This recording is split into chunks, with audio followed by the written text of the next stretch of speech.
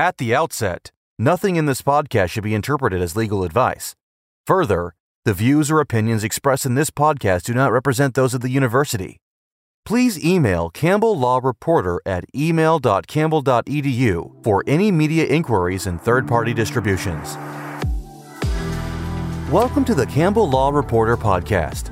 This legal podcast strives to expand Campbell University's mission to lead with purpose by reporting with purpose. We hope to breathe new life into the dusty reporters on the shelves by reporting the content through captivating discussions. Our mission is to provide current and interesting reporting on legal topics affecting today's professionals. Listeners can expect to hear from various hosts throughout the year.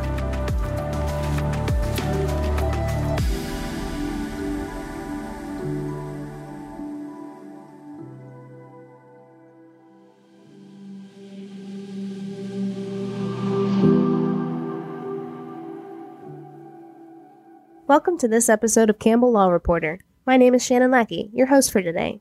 In this episode, I am joined by Sean Doyle of General Counsel at MCNC. We discuss happiness in lawyering, where we talk about the problems with depression in the law profession and how there are simple techniques to employ to battle that stigma. Thank you for listening. You are tuning into the Campbell Law Reporter. I am Shannon Lackey. I'll be your host for this episode, and today I am joined by Sean Doyle, who is of General Counsel at MCNC here in the Triangle. Thank you, Sean, for joining us. Thank you. If you'd like to take some time to introduce yourself and a little info about where you work and let our listeners know how you became involved in your field, that'd be great. Sure. Yeah, so I'm Sean Doyle. I'm General Counsel at MCNC. It's a technology company, a broadband and cybersecurity provider. We serve nonprofits and state government and local government, provide connectivity to all the schools in the state, K through 12, the universities, rural hospitals. So that's what the mission is to help provide connectivity throughout the state, economically distressed areas, rural areas especially. Came to that. I did a lot of different things in the law before that. I was an Army prosecutor for a while. I worked for the Speaker of a state legislature. I was in a big firm. I did data analytics on the legal side for years. So various different things in the law. And then the other piece of it is after practicing for about 15 years, I went back to grad school in psychology and specifically looked at lawyers and depression and why our numbers are so out of whack with the general population and what we can do differently and what as individuals and as organizations to help promote more flourishing in the practice of law. Well, I definitely see it's being talked about more so, and in my experience here as being admitted to Campbell, it's one of the things they warn you about is that coming into this field has some stigma around it, and depression can be easily reached, unfortunately, with all the pressure that the job tends to have. You have an expansive background and a lot of different experiences. What would you say was your favorite of those career paths? Oh, I like very much where I am now. It is, in all the different legal jobs I've had, there's certainly been pluses and minuses. I like being in-house more. I was in private practice for a while. I like one of the advantages to being in-house is you typically get to see the entire life of the projects that you're working on. I know before we even begin the contracting process, I know what we're thinking about and the strategic direction we want to go. You see that through the life of the agreement. If things fall apart, you know the background. Right. So that's been great.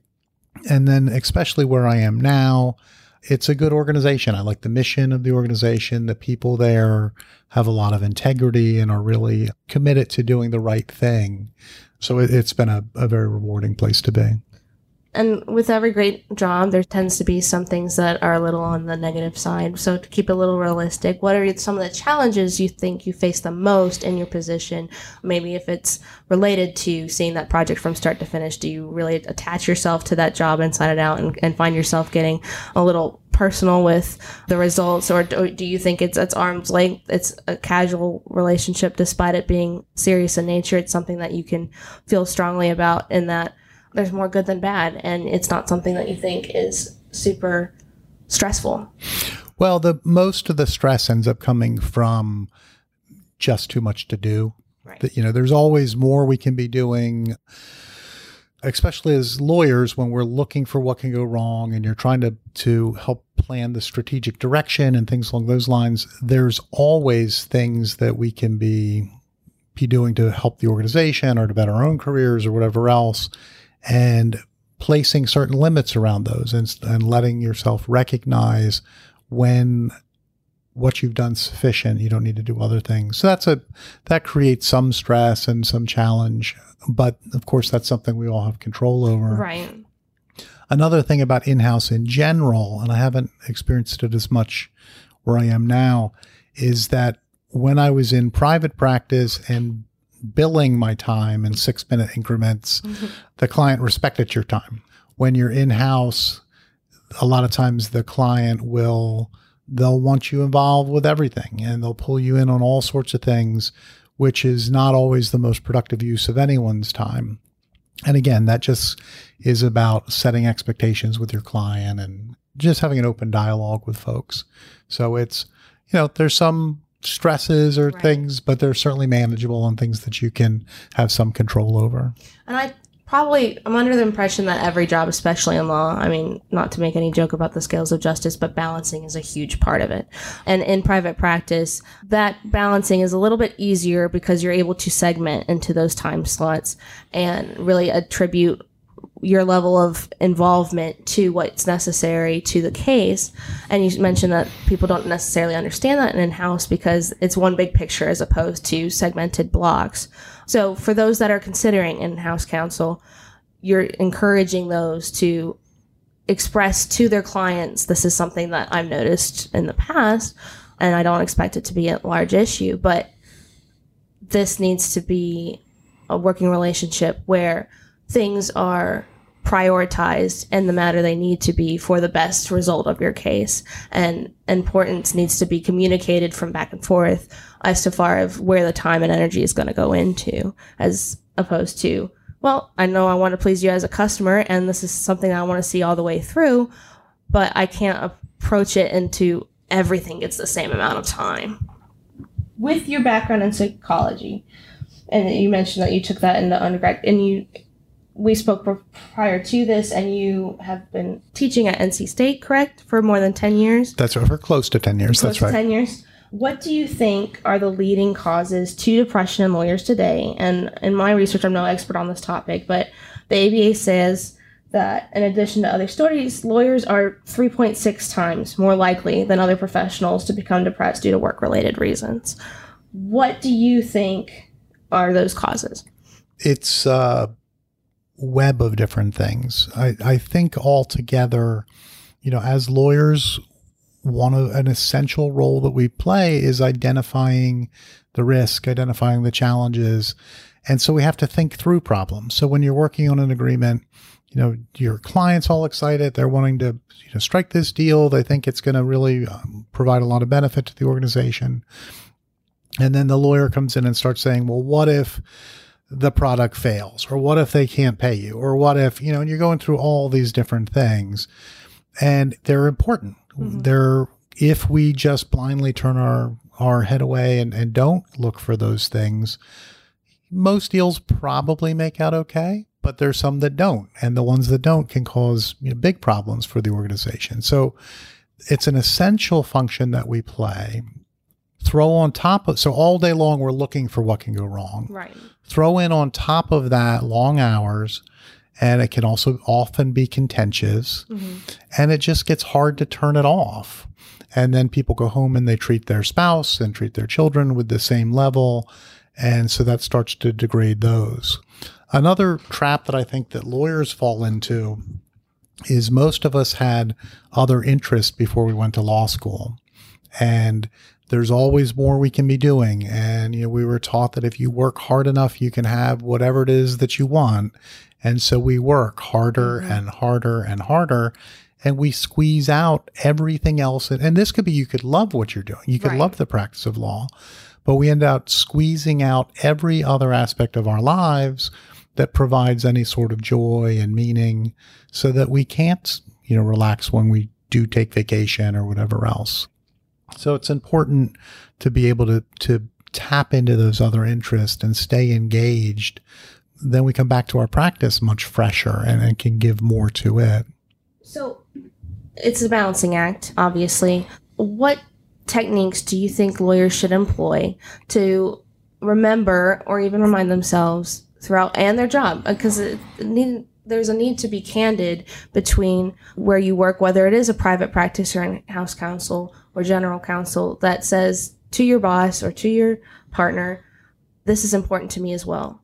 And in order to be the best lawyer here, I need to be able to dedicate time to this. How would you suggest bringing that conversation to your employer or your place of business? Not to say that you're not dedicated to the projects and the work that you have to do, but to be able to say, this is what makes me the best me, and I need to spend some time for this. One thing that I find usually helps with that conversation is if you're empowering the client. If you've got multiple internal clients, then it's a little bit more of a challenge, because you could go to them and identify the big things you're working on, and your one client will say, well, I don't care, those ones aren't mine. Right. But often what we can do is by letting the client help prioritize. So, here's the things that we're working on. I'm glad to get to yours, but we've got these other competing things as well. And in that conversation, also empowering them so that, maybe the lawyer does not have to be involved with every aspect of everything. Right. And start to give them some things that they're responsible for and take some ownership in what happens. Another essential thing, whether you're in-house or outside counsel, is communicating with your client, letting them know where things are. A lot of times they will pick up the phone and want to keep calling you, and you feel like saying, well, I was working on it until I picked up the phone to answer the call. I wouldn't phrase it that way. But keeping them in the loop and just letting them know, hey, I wasn't able to get to it yet. Here's where it is on my plate. I've already talked to the other side. Whatever it is, keeping people updated. That's kind of just the day-to-day managing piece. But again, this can be all-consuming. And so a couple of things that individual lawyers can do to help with their own well-being and help keep the tank filled is what we find in the research around well-being and happiness is some of the biggest contributors to our well-being are our relationships. And often people go to law school and they spend all their time in the library. And tell us to kind of prioritize school and explain to them that this comes first, and limit your vacations and your time spent with family. And that tends to be kind of a consensus amongst my peers that they're frustrated with that concept, because they know that that's what makes them happy as well. And while, at least for law school, and I know for your career, if you continue that behavior, it's going to be kind of damaging, because those are as important. But in the short term, you want to be able to do well and excel. And so, yeah, I definitely see myself and my peers dedicating that time solely to the studies. And there's some relationships that fall apart for those that don't understand. And so I think what you said about communication can easily translate into your families and your spouses and your friends, and saying, well, this is what's prioritizing right now, but we need to schedule some time that we stick to kind of alleviate that confusion and allow us to develop and maintain our relationships elsewhere. Yeah, the relationships are essential. And it's in addition to being good for us in terms of moral support and just the positive things that come from relations, other people are also resources for us, so that if we are struggling to keep up with stuff, or if we're having certain challenges, it's our friends and family that can kind of lend a hand and help things out. Too often we feel like we have to go it alone. One of the things that I've done is a part of my area of psychology, positive psychology, is resilience. Looking at who are the people who, when they're faced with some big challenge, are best able to, function at a high level under that challenge. They're able to bounce back. They're able to withstand it without some of the negative things that can come from the stress. And we've done work in that area with soldiers and with all sorts of other groups as well.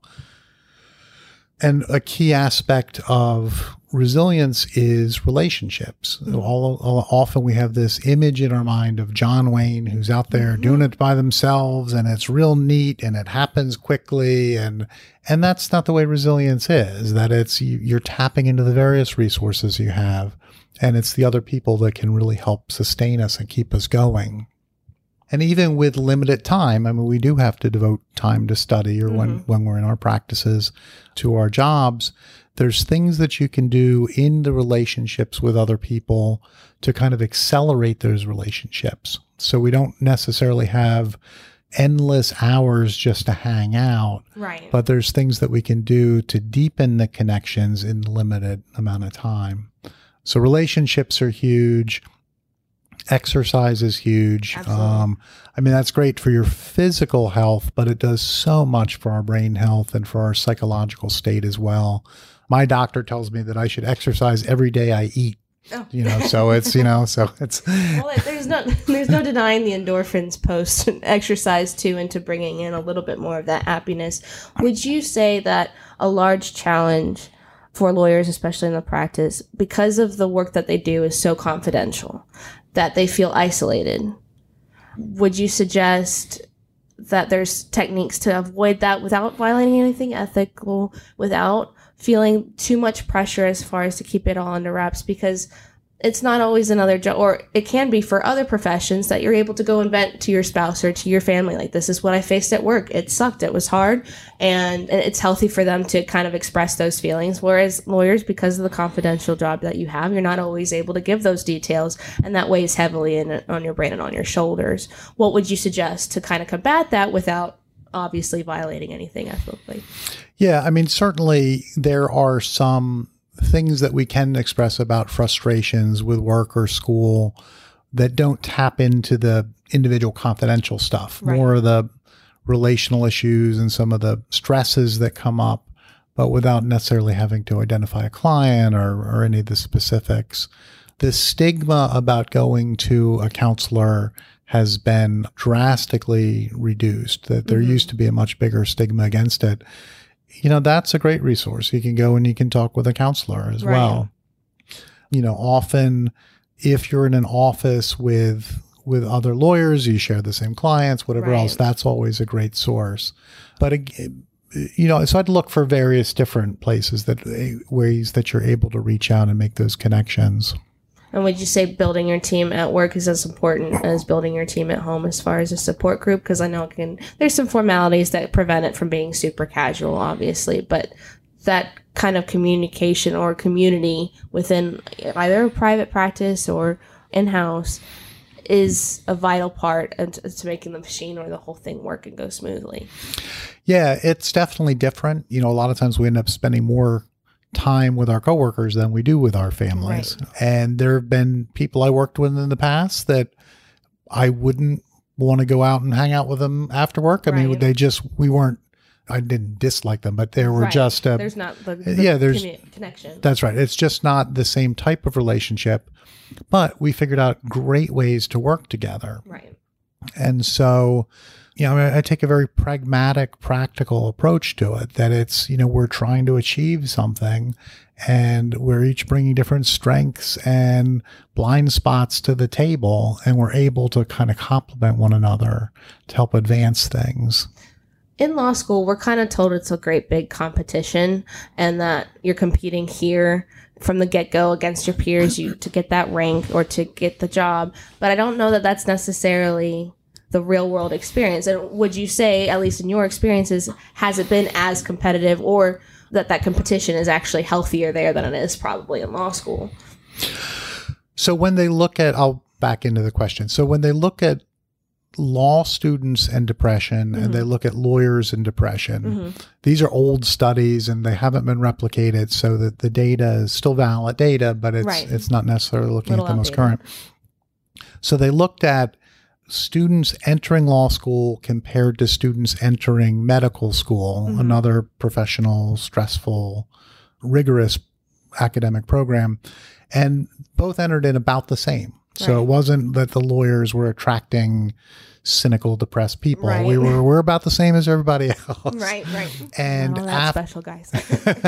and after 3 years, the levels of hostility, depression, all the bad stuff were much higher for the law students than they were for both the general population and for the medical students. It was elevated in both populations. Right. Once the medical students were out, once they were graduated, became doctors, their levels of stress and depression and hostility dropped.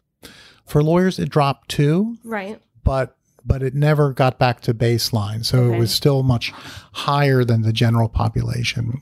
Do you think that might be because the nature of the job, at least in that comparison between medical students or medical professionals and lawyers, is that medicine is to help people? And while lawyers are to help people as well, there's a little bit more adversarial notions to that job, because even in any conflict, while it's not necessarily a personal vendetta, although some clients sometimes do take that route, you're out to win, essentially. And that pressure kind of weighs heavily on those professionals, and that other people that might have been experiencing similar frustrations in law school now are on the other side, and you're trying to, while maintaining professionalism, I'm not saying get angry at them, but more so they're now someone I have to monitor their tactics and kind of see where this comes out, and hopefully I do better than we are in the current situation.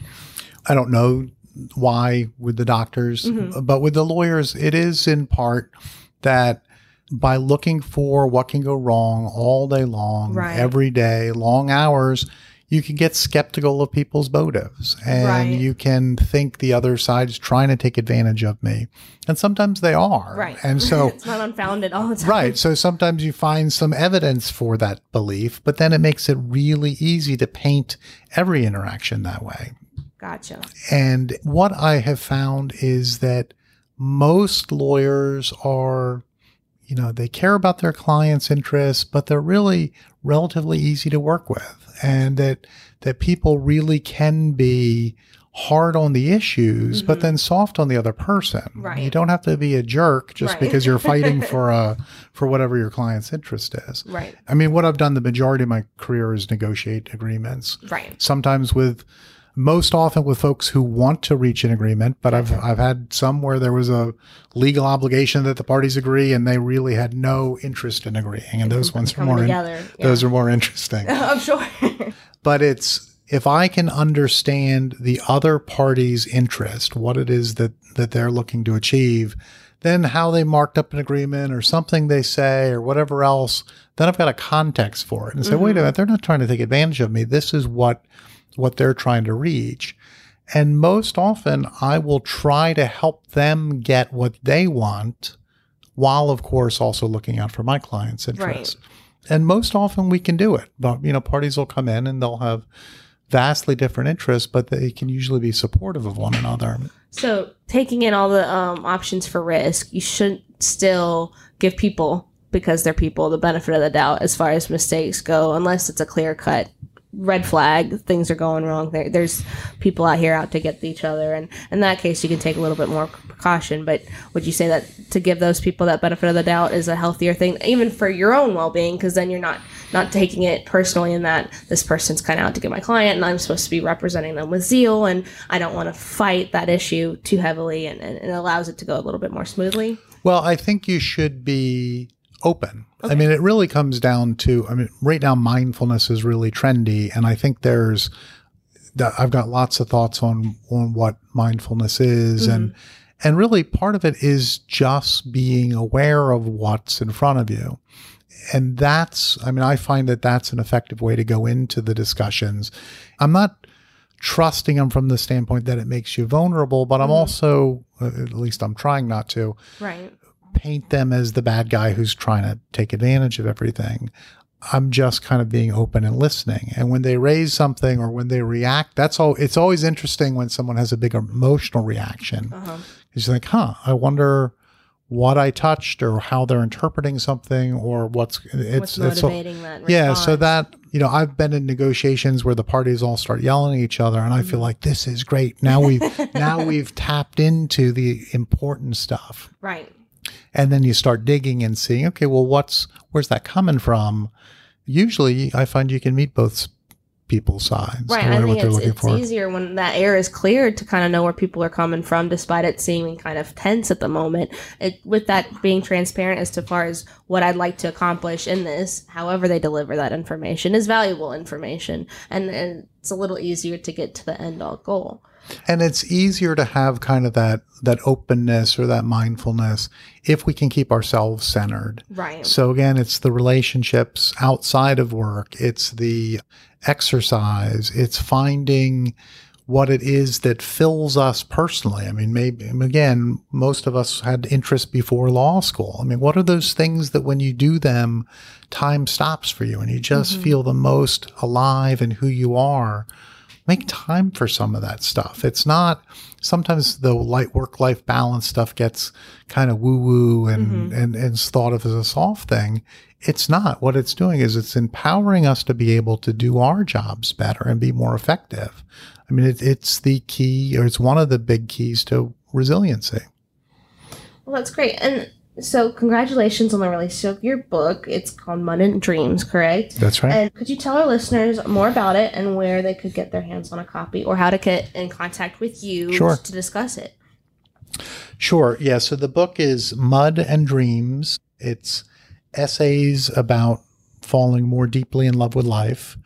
And what they are is my area of psychology is positive psychology. So that's it's the scientific study of the things that matter in life. So it looks at when we're our happiest, when we have a sense of meaning, when groups are flourishing, when people go through really difficult things, who are the ones that flourish, who actually come out stronger as a result of the trauma. So positive psychology looks at those things to see what we can take away from them. And what the book is it's a series of poetic essays that look at the challenges we all face as adults, loved ones becoming ill, challenges in the workplace, and how do we take this research in happiness and make it personal and make it real? And they're all really short essays. I was a poet before anything else, so they've got a strong... Jack of all trades here. There's a strong... The literary aspect of the book was important to me. But you can pick them up. You can read the essays in any order, or if you read it cover to cover, there's a thread that runs through it. Gotcha. But it's, you can ask for it in any bookstore, and any bookstore can order it. If they don't have it on the shelf already, here in Raleigh, Quail Ridge Books has it. Page 158 Books in Wake Forest does. Cocoon Gallery down in Apex. Of course, it's available on Amazon as well. The most accessible. Yeah, no, that's, for everyone that's not in North Carolina. No, that's right. That's an easy place to get it. And to find out more about the book or to get in touch with me, I've got a website. It's John Sean, Sean, Doyle.com. Great. So, you said that you were a poet before anything else. Would you say that's what kind of inspired you to take the journey of writing this book? And were there any moments in its creation that you just felt were particularly inspiring? And what were they? So I was always doing other writing, but what inspired this book in particular was the levels of hostility and depression and despair that's out there in the culture in general, certainly some related to the practice of law, but really much bigger than that too. And I've got 3 kids, so I'd look at kind of what was going on in the schools, and you look online at how people treat each other and in the news, and it's just, you can't escape it. And so, I would look at this and fundamentally my thought around things is, yes, there's absolutely things that need to be addressed. There's a lot of injustice. There's environmental concerns. There are absolutely things that we should be focusing on, but that doesn't mean that we have to have this sense of despair. And there are things that we can do to help bridge differences and inject more humanity into our relationships that help to address some of those. Well, I think in particular with online communications and kind of the hostility there, that's forgotten, is that you're talking to another person. It's really easy to depersonalize the one that you're having a conflicted discussion with, because you're not looking at their face, you're not watching their expressions, or it's not even as personal as a phone call even would be, because you can hear in the inflections of voice and stuff like that. I definitely see, particularly in my experience and like throughout my generational introduction to technology and stuff like that, we may have started a little bit more aware of who we were talking to on the other side, because it was something new, and everyone was like, well, I'm communicating with a person. But nowadays that's almost instantly forgotten. And it's, if you disagree with it doesn't have to be political, it could be environmental, like you said, if you disagree, it's suddenly a personal attack, and I don't think that's always conveyed that that's not what they're feeling. It's more so meant to be a meeting of the minds and discussion on how the world can kind of be made better. But with those that kind of personally identify with views that conflict with others, it's hard to get past that, and that's me, that they disagree with me, and because of that I dislike them. And I think that happens a lot less in person. But online in particular, I know that's definitely something that's kind of prevalent. And again, not an expert on the topic. I'm not talking about research. I just know this from seeing peers and friendships kind of disappear over an online discussion. Right.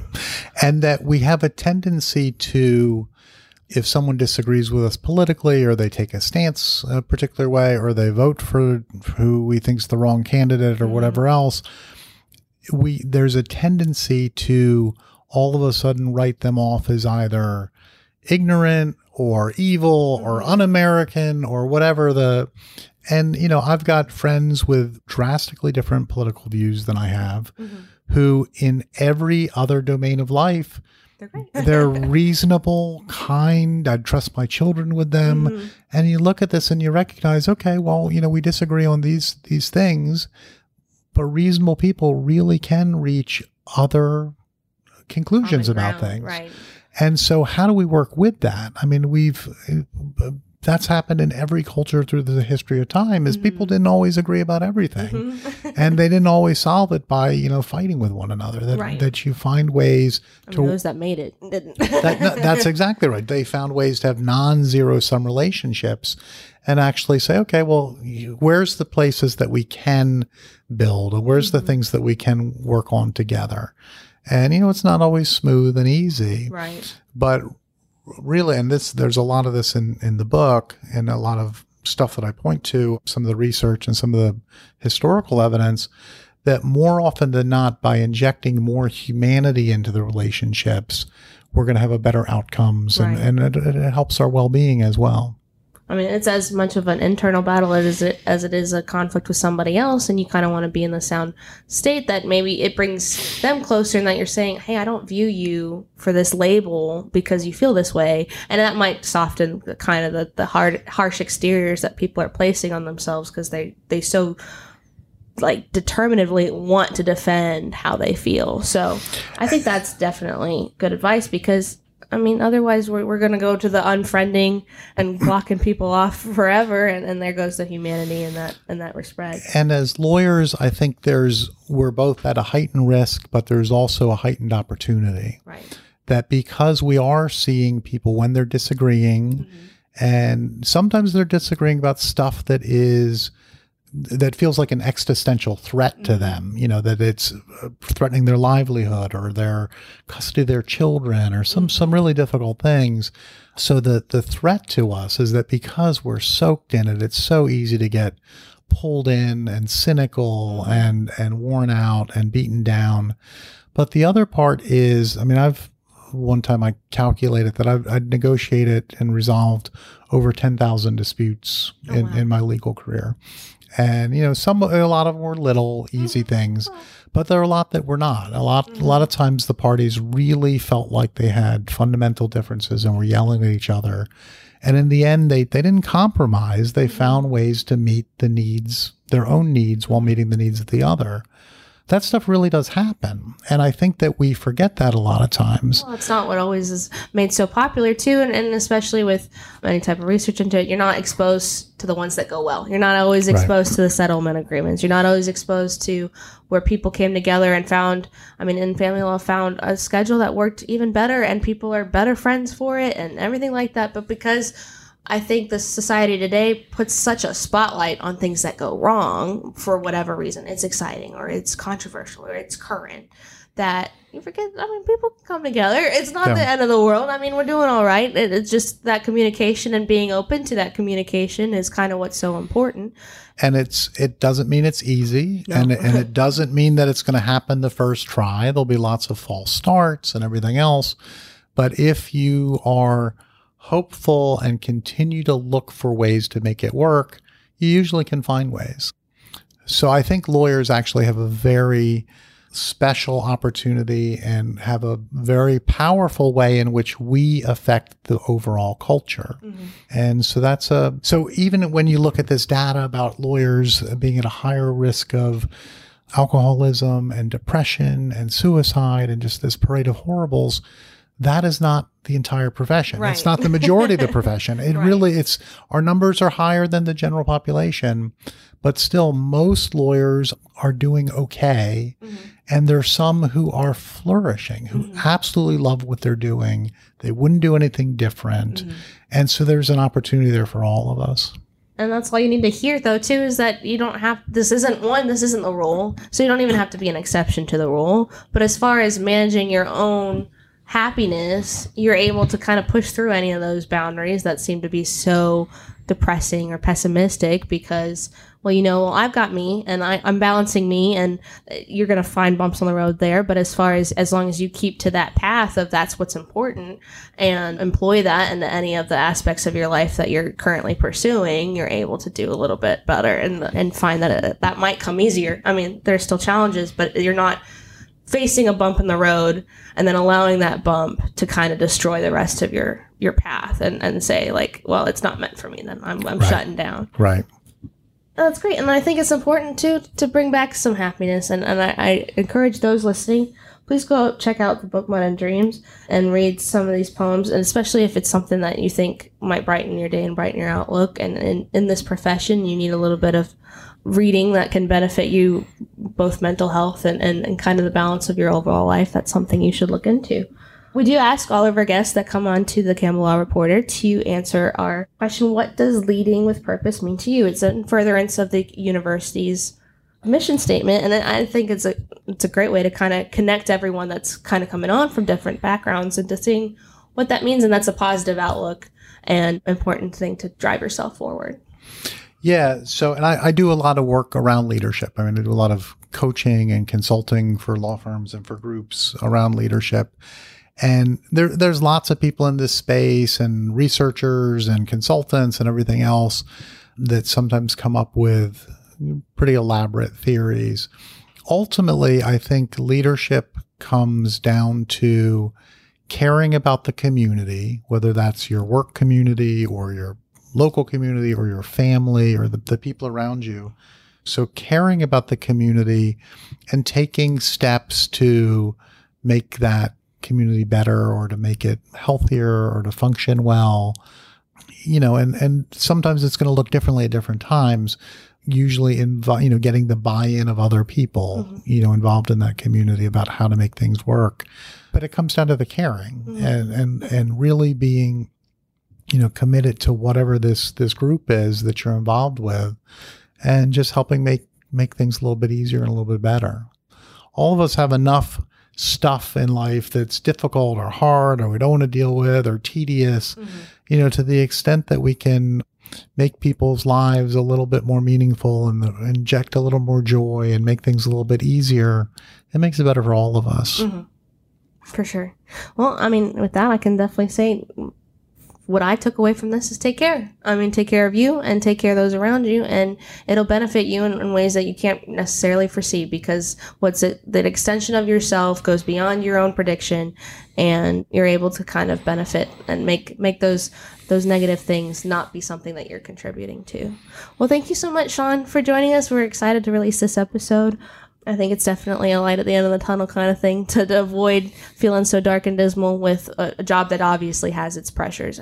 And again, we're not the most all special, and we're not the only ones facing this. So if you find that this is in your career and that you're still facing the struggles and you're dealing with pressure from everywhere around you, this still could benefit you. You don't have to be a lawyer to take some of this advice and kind of benefit yourself. And the Mud and Dreams book isn't solely for lawyers. It's everyone. No, that's right. Yeah, no, it's I'm trying to think if there's anything lawyer specific in it. There may be, but it's definitely about all of us. I mean, it's about the struggles we all go through, and that there's opportunities for hope and joy and meaning, even with the challenges that we all have to face. Well, thank you so much again, Sean, and take care. Thank you. I very much enjoyed it. Thanks.